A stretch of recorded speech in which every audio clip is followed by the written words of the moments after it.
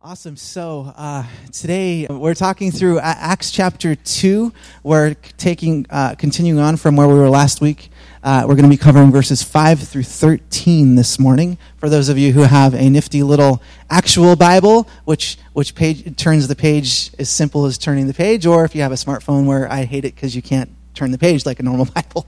But we'll read that here in a second together. This topic is something that is very near and dear to my heart. You probably see me up here leading worship and involved in the musical aspects of what you see on Sunday morning, but God has really given me a hunger and just a really big passion for missions, for outreach, for seeing people come to Christ. And honestly, that's one of the things that gets me more excited than anything in ministry. So it's really cool how you know, as Nathan and I have been praying about this series we're in, and just things that we feel like God is taking us to as a church, that we're just really excited for the season ahead for us. So let's read this together.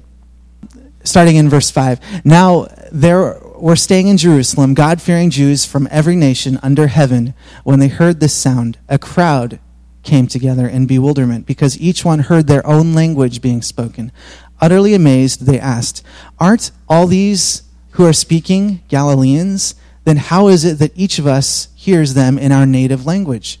Parthians, Medes, Elamites, residents of Mesopotamia, Judea, Cappadocia, Pontus, and Asia, Phrygia, and Pamphylia, Egypt, and other parts of Libya near Cyrene, visitors from Rome, both Jews and converts of Judaism, Cretans and Arabs." Basically, a lot of people from all over the world. "We hear them declaring the wonders of God in our own tongues. Amazed and perplexed, they asked one another, 'What does this mean?'" So this story in Acts is really cool because it sort of sets the stage for something we call Pentecost. And if you are a person who has been in church for a long time, you've heard that term thrown around quite a bit. If you're new, it's really just this outpouring of the Holy Spirit that took place, and that's what this passage is about. And it's this moment where the church was sort of established, where God said, "This is what you're to do, and I'm sending you my Holy Spirit to make it happen." And that's what we see happening here. The topic here in this passage can be something that a lot of people sort of see one thing in terms of, you know, they see that all the, you know, these people come together, and then the Holy Spirit comes and now they're all speaking in these unlearned languages, and it's sort of this thing where we kind of put this other connotation on it. And some of you probably come from various church denominational backgrounds where you've heard this passage spoken or shared, and it kind of gives you a little bit of an idea that this is something that we're all supposed to be desiring in tongues and you know, that kind of a perspective. As I was sort of praying through this passage though, I felt God sort of impress upon me just this idea about what communication actually means, and that's sort of how I want to start this morning talking. So those of you who have probably had any sort of college or high school education in some sort of a communications field, you probably know this one fundamental aspect of it. That's basically there's a good communication is when a message is transferred, delivered, and received or understood by the other person. You can tell when there's successful communication when the deliverer and the receiver both have the same concept of what's been said. Bad communication is obviously when that's not, you know, takes place. There's like a communication breakdown, and it's kind of like you're not able to understand each other or what the other person's saying, or it sort of leads to a ton of different outcomes, and it's sometimes it's pretty scary. Something I was going to try to see if we could do this morning is, if you've ever played the game of telephone, you've probably seen this illustrated fairly well too. I thought it'd be really cool if we could just start right here in the front and work our way to the back. But I think that might take a little too long, so we're not going to do that. But you get the idea. If you can imagine 120 people, you know, going through that, and what you would end up with at the end. So my wife isn't here today, but I have to say I've sort of been there in that video. I haven't quite gotten a broom thrown at me, but I guess pretty close in some instances. I tend to be fairly sarcastic, and my sense of humor and it can be a little bit, you know, out there sometimes, and I kind of exaggerate in some situations. And Ashley is not very sarcastic, and she's also fairly literal when she's describing a problem or situation. So that results in us usually having a little communication breakdown, and where I'm having to hold up like a Sheldon Cooper sarcasm sign when I am saying something, and I'm like, okay, honey, I was just kidding. And it tends to lead into a little bit of breakdown in how we're communicating in that context. So in Gary Chapman's book, The 5 Love Languages, he describes 5 different ways people give and receive love. It's a great book. If you haven't read it, I encourage you to look at it. It's got some really great insight. It's based on this idea that everyone has their own primary love language. Anybody remember what they are? Acts of service, touch, quality time, gifts, words of affirmation, quality time. I like that one the best.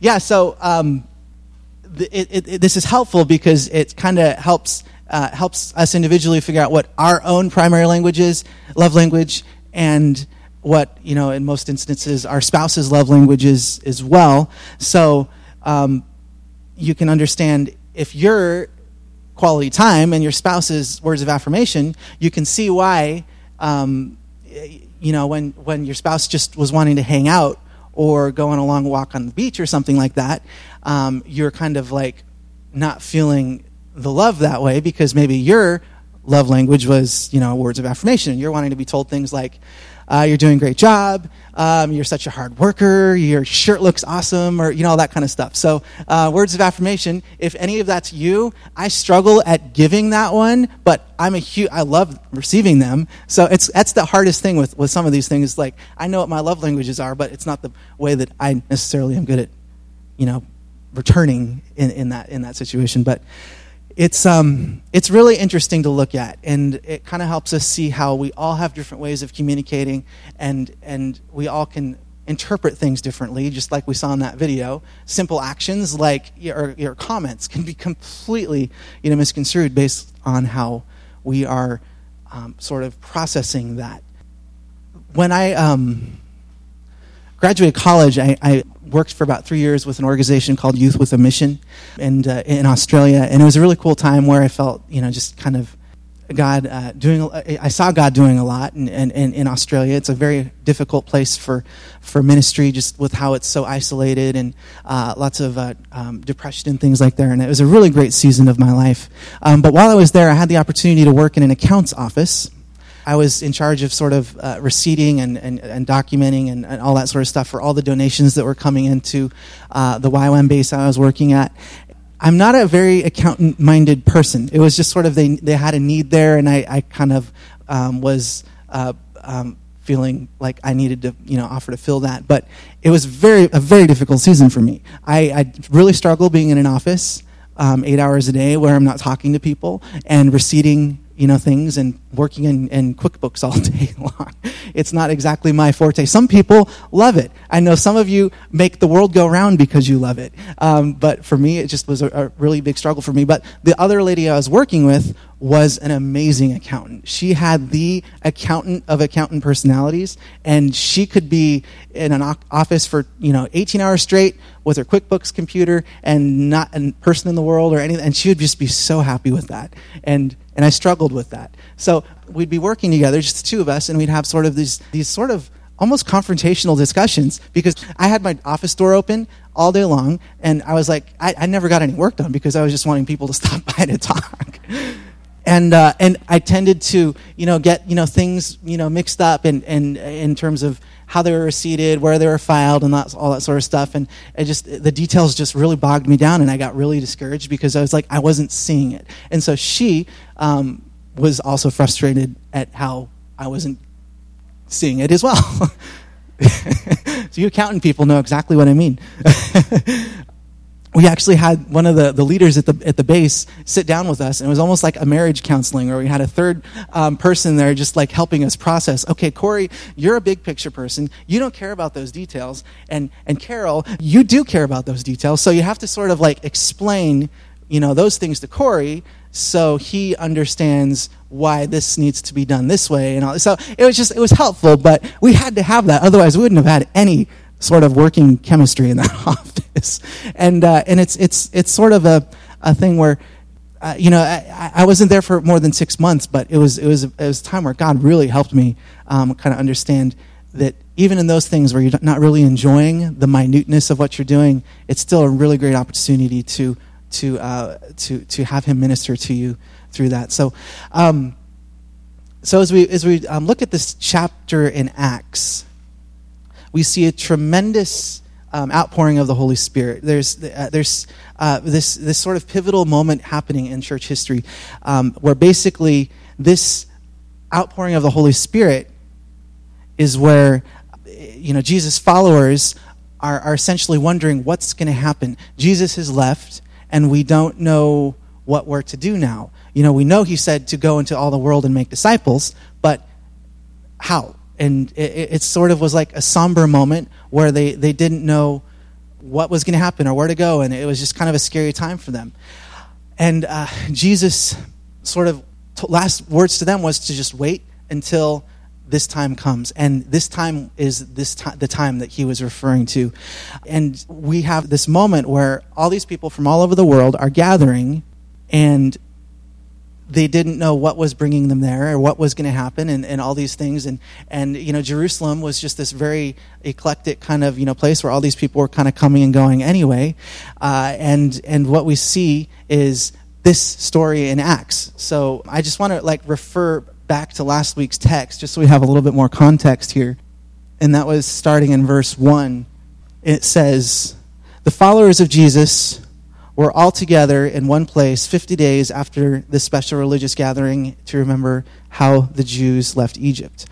All at once, there was a sound from heaven like a powerful wind.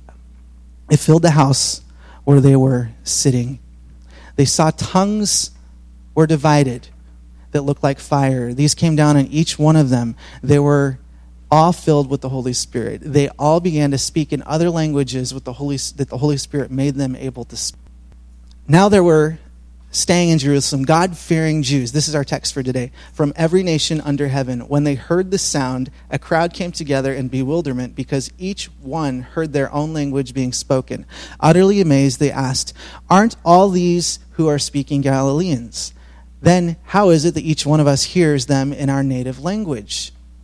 Parthians, Medes, Elamites, residents of Mesopotamia, Judea, Cappadocia, Pontus and Asia, Phrygia, Pamphylia, Egypt, and parts of Libya near Cyrene, visitors from Rome, both Jews, converts to Judaism, Cretans, and Arabs.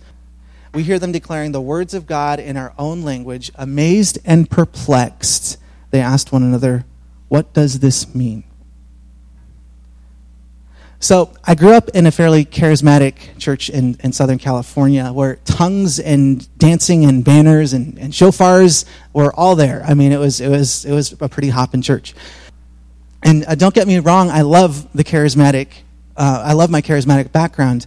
God was so alive and moving in that church that I grew up in. There were miraculous healings and awesome transformational outpourings of the Holy Spirit that amazed me to this day. What I saw though was that this passage we're reading was often used to persuade people to see the importance of the gift of tongues, and that it's also something that God desires to give every believer.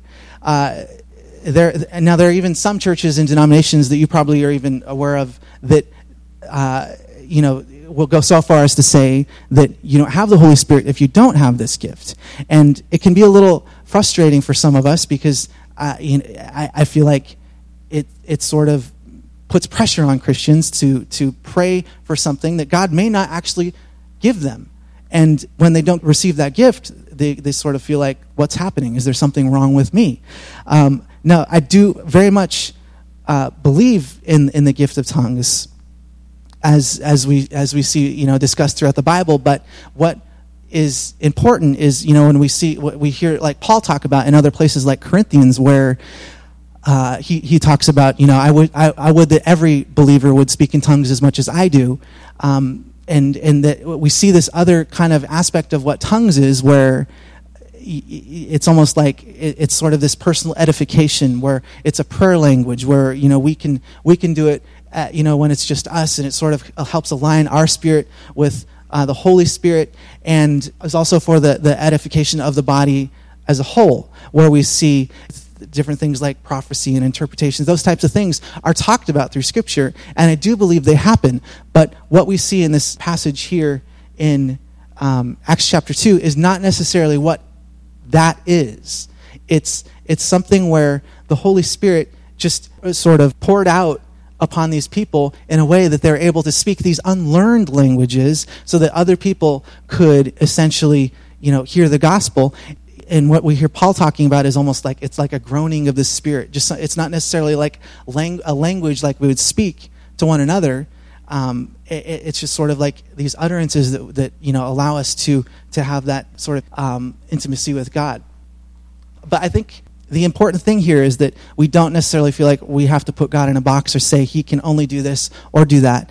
And anything beyond that is clearly beyond the realm of what he is capable or does.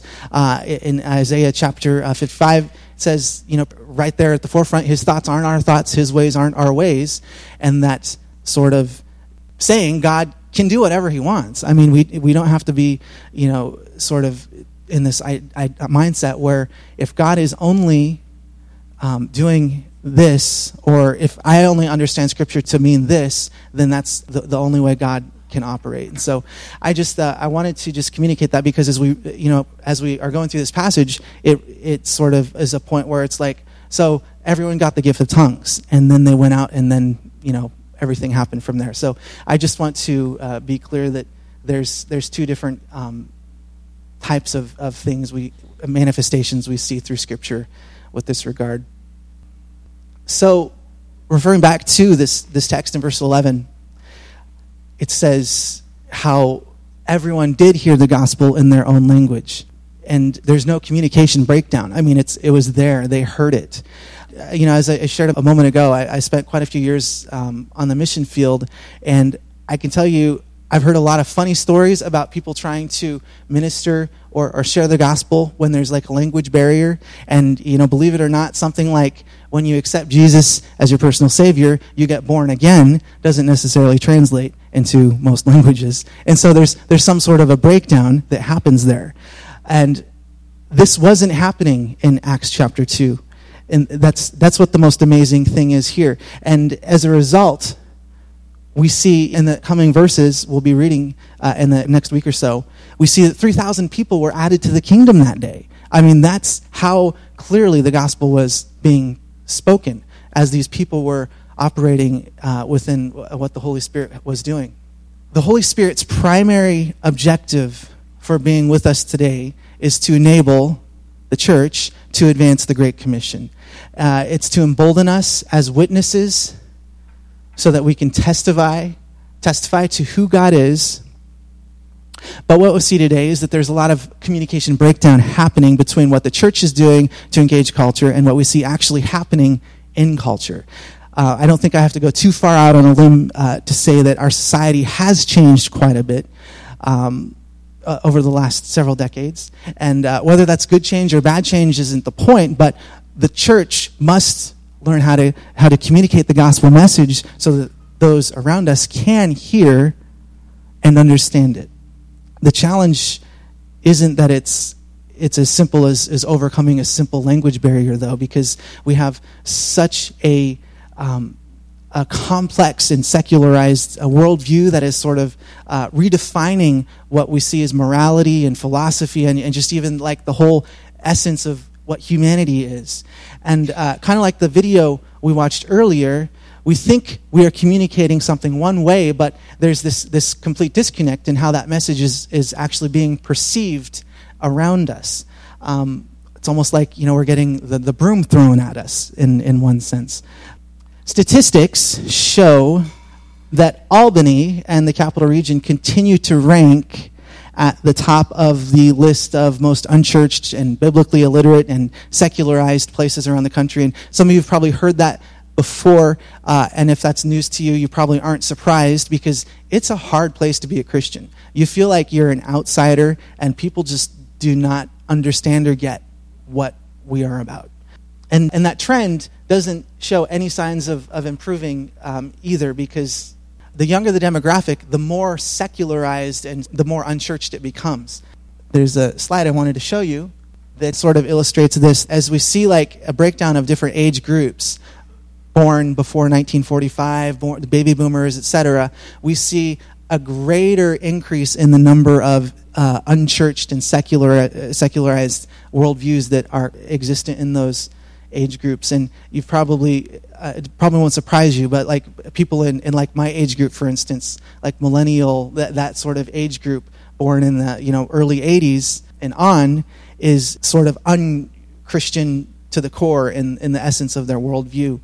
And it's hard when you're trying to see the positive momentum happening and reaching those people for Christ. And when I say unchurched, it's sort of a term that sounds a little weird, but it's basically an individual who has no connection to a church, period. And they don't have definitely don't have a church home. They don't really have friends who go to church. They don't really have any ties to church. They're not even like the once, twice a year attenders. They just don't have any connection to a church.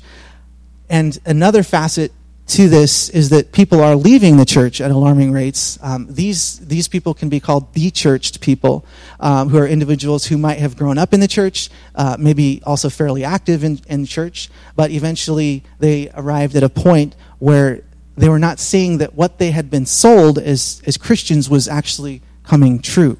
They spent their life not doing the bad things, trying to be the good Christian, and then something bad happens to them. And then they decide it's just not worth it anymore. Like a spouse leaves, a girl breaks their heart, parents get divorced, you lose your job, and then, like the all too familiar one where someone in the church hurts them or just does some sort of a thing to let them down in some way. And that's enough to just push them over the edge and say, I don't want to be a part of it anymore. And we see that happening all around us.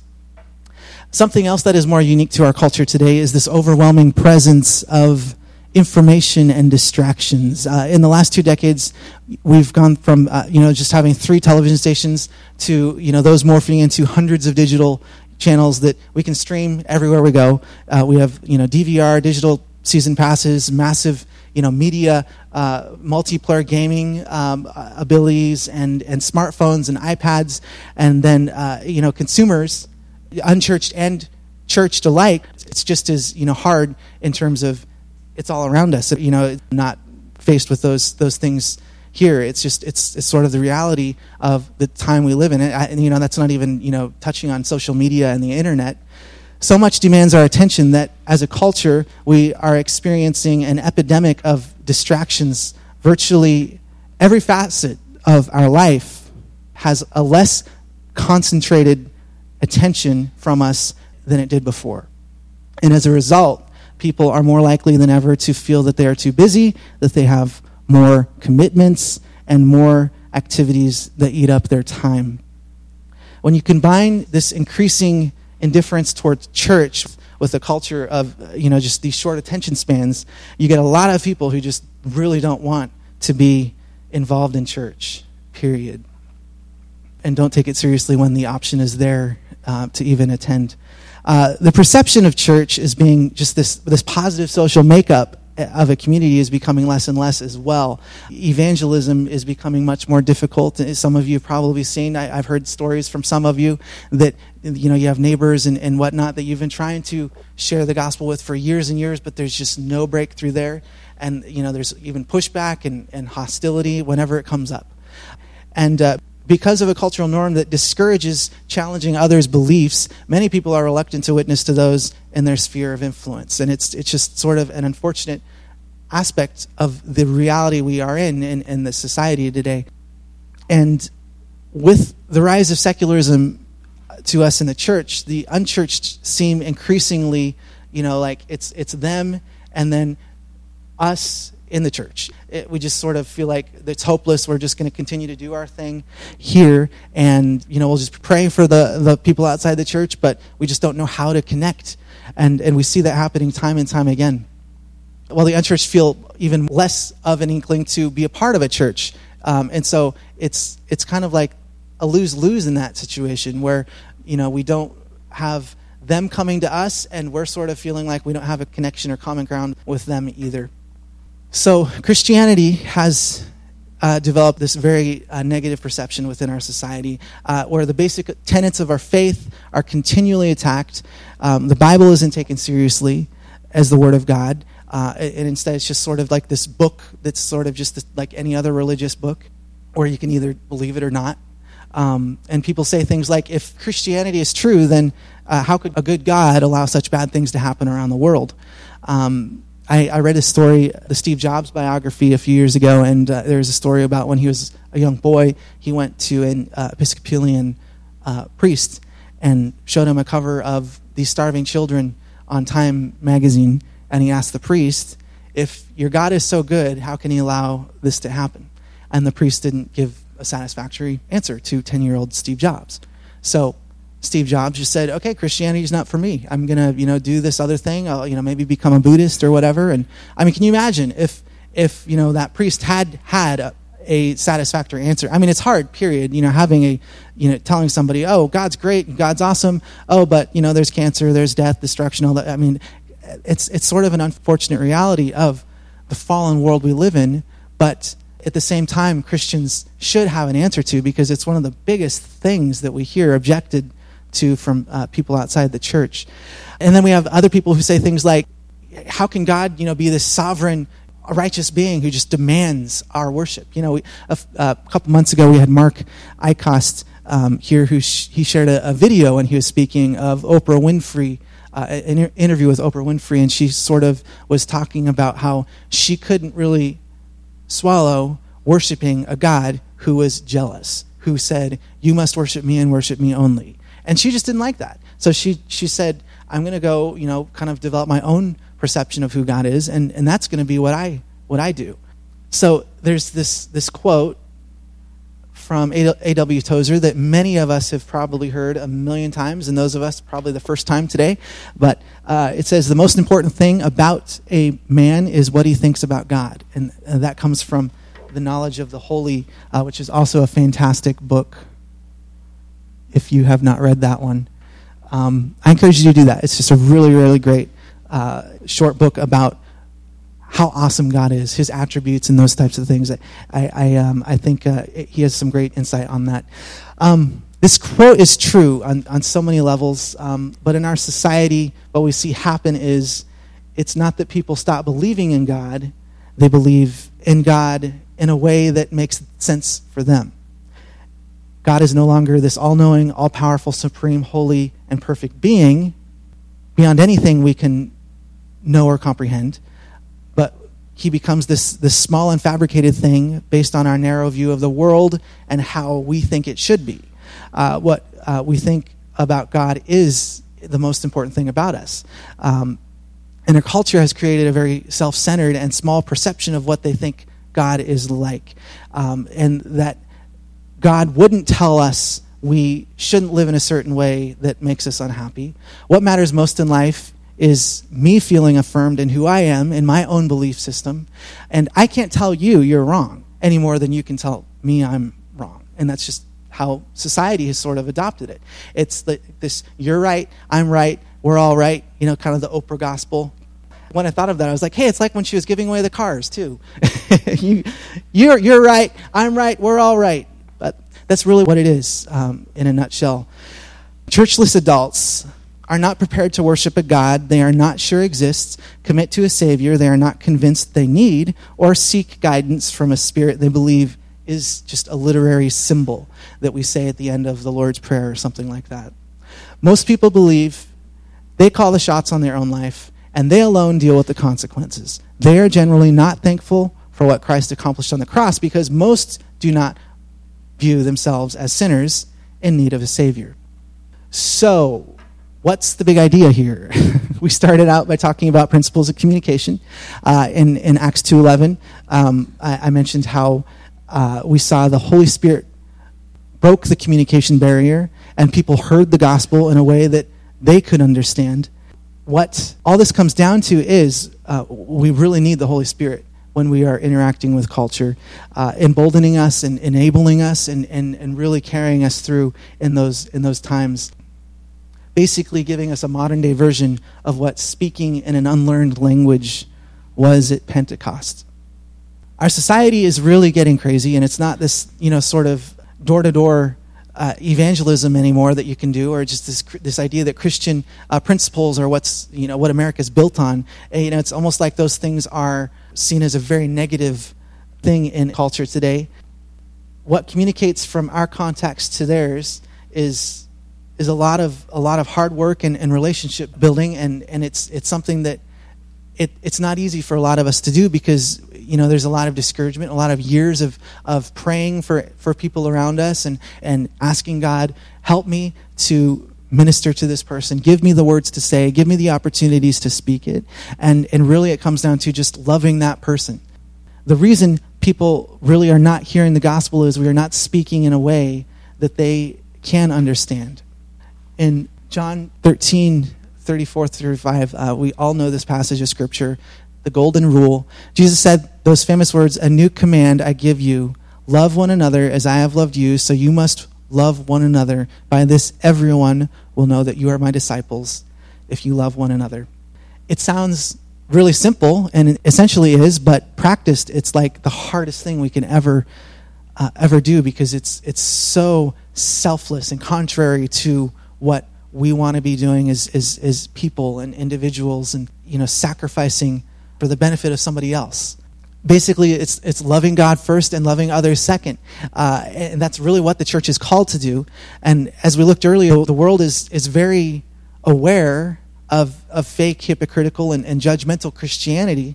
So how do we combat that perception? And it's sort of this difficult thing where I've read so many books and articles and things about the need for authentic Christianity and the desire for genuine faith practiced in the church, and just how people are tired of the politics and the we need your money and that whole kind of thing. And it's true beyond a shadow of a doubt that's where society is, but it's like, how do we do that? How do we actually practice a genuine faith? How do we selflessly love our neighbor and not necessarily feel like we're doing it because we want to get something back, like with strings attached, like I'll mow your lawn 10 times if you come to church with me, sort of a thing. What if we did offer to mow our neighbor's lawn or rake their yard or whatever, and 100 times, are we going to be okay with the lack of fruit we see from that? But that's selfless love. That's really what we're called to do as Christians. As we practice loving attitudes and behaviors towards others inside and outside the church, unchurched people will be drawn to that. We need to share Jesus, but it needs to be motivated by love. We need to serve, but it needs to be selfless. And it's the hardest thing to do. Dietrich Bonhoeffer said one time about the church that the church is the church only when it exists for others. And the second we stop reaching out, we miss the primary reason God created the church. We shouldn't do outreach projects only to see new people come to the church. We shouldn't expect return for going way over the top to serve or to bless somebody. Selfless serving has no strings attached. We do it because we are practicing Christ-like love, not because we want to jump on the latest church growth fad or whatever. Some church says, hey, we did this and 50 people came the next Sunday, or we did this and awesome things happened. And I mean, it's overwhelming when you hear about these things. You're like, well, maybe if I do that, but it shouldn't be about the numbers. And we want to see this happen so our church explodes, or obviously it's nice to see, but it shouldn't be our primary objective. And it's like, what if we had an outreach where we served 5,000 people in some way in our community, and it required every single one of us to put 100% in to make it happen, and then we really don't see one person show up to church as a result of that outreach? Like, where does that leave us? And I know we just had our fall festival, and it was awesome. We had 60 or 70 volunteers here helping out with it, and it was awesome. We had a ton of people come through, despite it being the worst weather we've had ever for that event. I heard several people say it seemed like it was the most people we've ever had come, which is just a really amazing answer to prayer. And we're praying for those people. We would love to see them come plug into our church, and we're hopeful for that, and we have faith for that. But if it doesn't happen, where are we? Are we going to get discouraged and be like, we'll never do that again? I mean, that was a waste of my time. We didn't see any. I mean, that's what we're talking about here. Selfless serving and just loving those people around us. And I guarantee you, those people felt loved by that event. Our actions as Christians speak way louder than our words, and I believe it's extremely important to defend what we believe in our faith, but we cannot get too confused or it's so focused on how we're saying our arguments and how we're coming across. I love apologetics. Apologetics is defending Christianity, not in a court, but just backing up what you believe. And it's great, and I think every Christian should have that ability, but at the same time, we shouldn't approach it with this, I just want to be right in this debate. I just want to prove to this person why they're wrong. I mean, that's very unloving towards that person. It's essentially saying, you're an idiot. I'm right. Why aren't you with me? I mean, it's just an approach that does not affirm them in Christ-like love. And that's what we're called to do. And I believe it's important to have the words to speak and whatnot, and to not shy away from those opportunities and to have an answer. The Bible does say to be prepared with an answer, but don't do it in a way that belittles the person. I have so many friends who do that. It's like, what, they get a kick out of leaving a theological debate being the right person and making everybody else feel like they didn't know anything. And it's unfortunate. But we see that happen all the time in the church. And beyond that, not being hypocritical in what we're saying, actually living out what we do believe, and the testimony that we're saying actually is real for us. Our testimony is such a powerful thing, and I encourage you to be thinking about what God has done in your life, because that's the thing people are going to latch on to when you're talking about who Jesus is, what God is doing in your life. I mean, if you can be like, God did this, I was feeling discouraged, and this happened, and then I just was amazed at who God was, or I had this huge debt, and then all these things happened. I mean, that's what people need to hear. And then obviously, just like the whole idea of, yeah, I struggled in this sin, I struggled in this area, my wife was about to leave me, but God restored it, and we're good now, and it's amazing. God's so faithful. That's powerful. The Bible says we will overcome by the blood of the Lamb and the word of our testimony. That we can feel very much, like we're hitting a wall, in theological debate. But when it comes to our testimony, that trumps all. And when we say, this is what God did in my life, like we had faith stories, that's stuff you share with people outside the church. It's awesome for us to hear, but people outside the church need to hear that as well. And I just want to encourage you guys with that. As we close, I want to think about a couple of things. In our culture, we face a tremendous communication barrier in reaching people for Christ. It's obvious we need the Holy Spirit now more than ever. As the church, we can keep doing the same things and see the same results, maybe pushing people away or sometimes even alienating them, getting frustrated at the lack of breakthrough that we're seeing from that. And it can be discouraging. Or we can take a step back and say, am I just pushing a religion on people? Or am I simply loving them because that's what Christ called us to do? I know it probably sounds like I'm kind of being all hippie on this, and that's okay, I guess. It's probably one of the things the hippies did that really was awesome. They knew what love was, I guess, maybe not.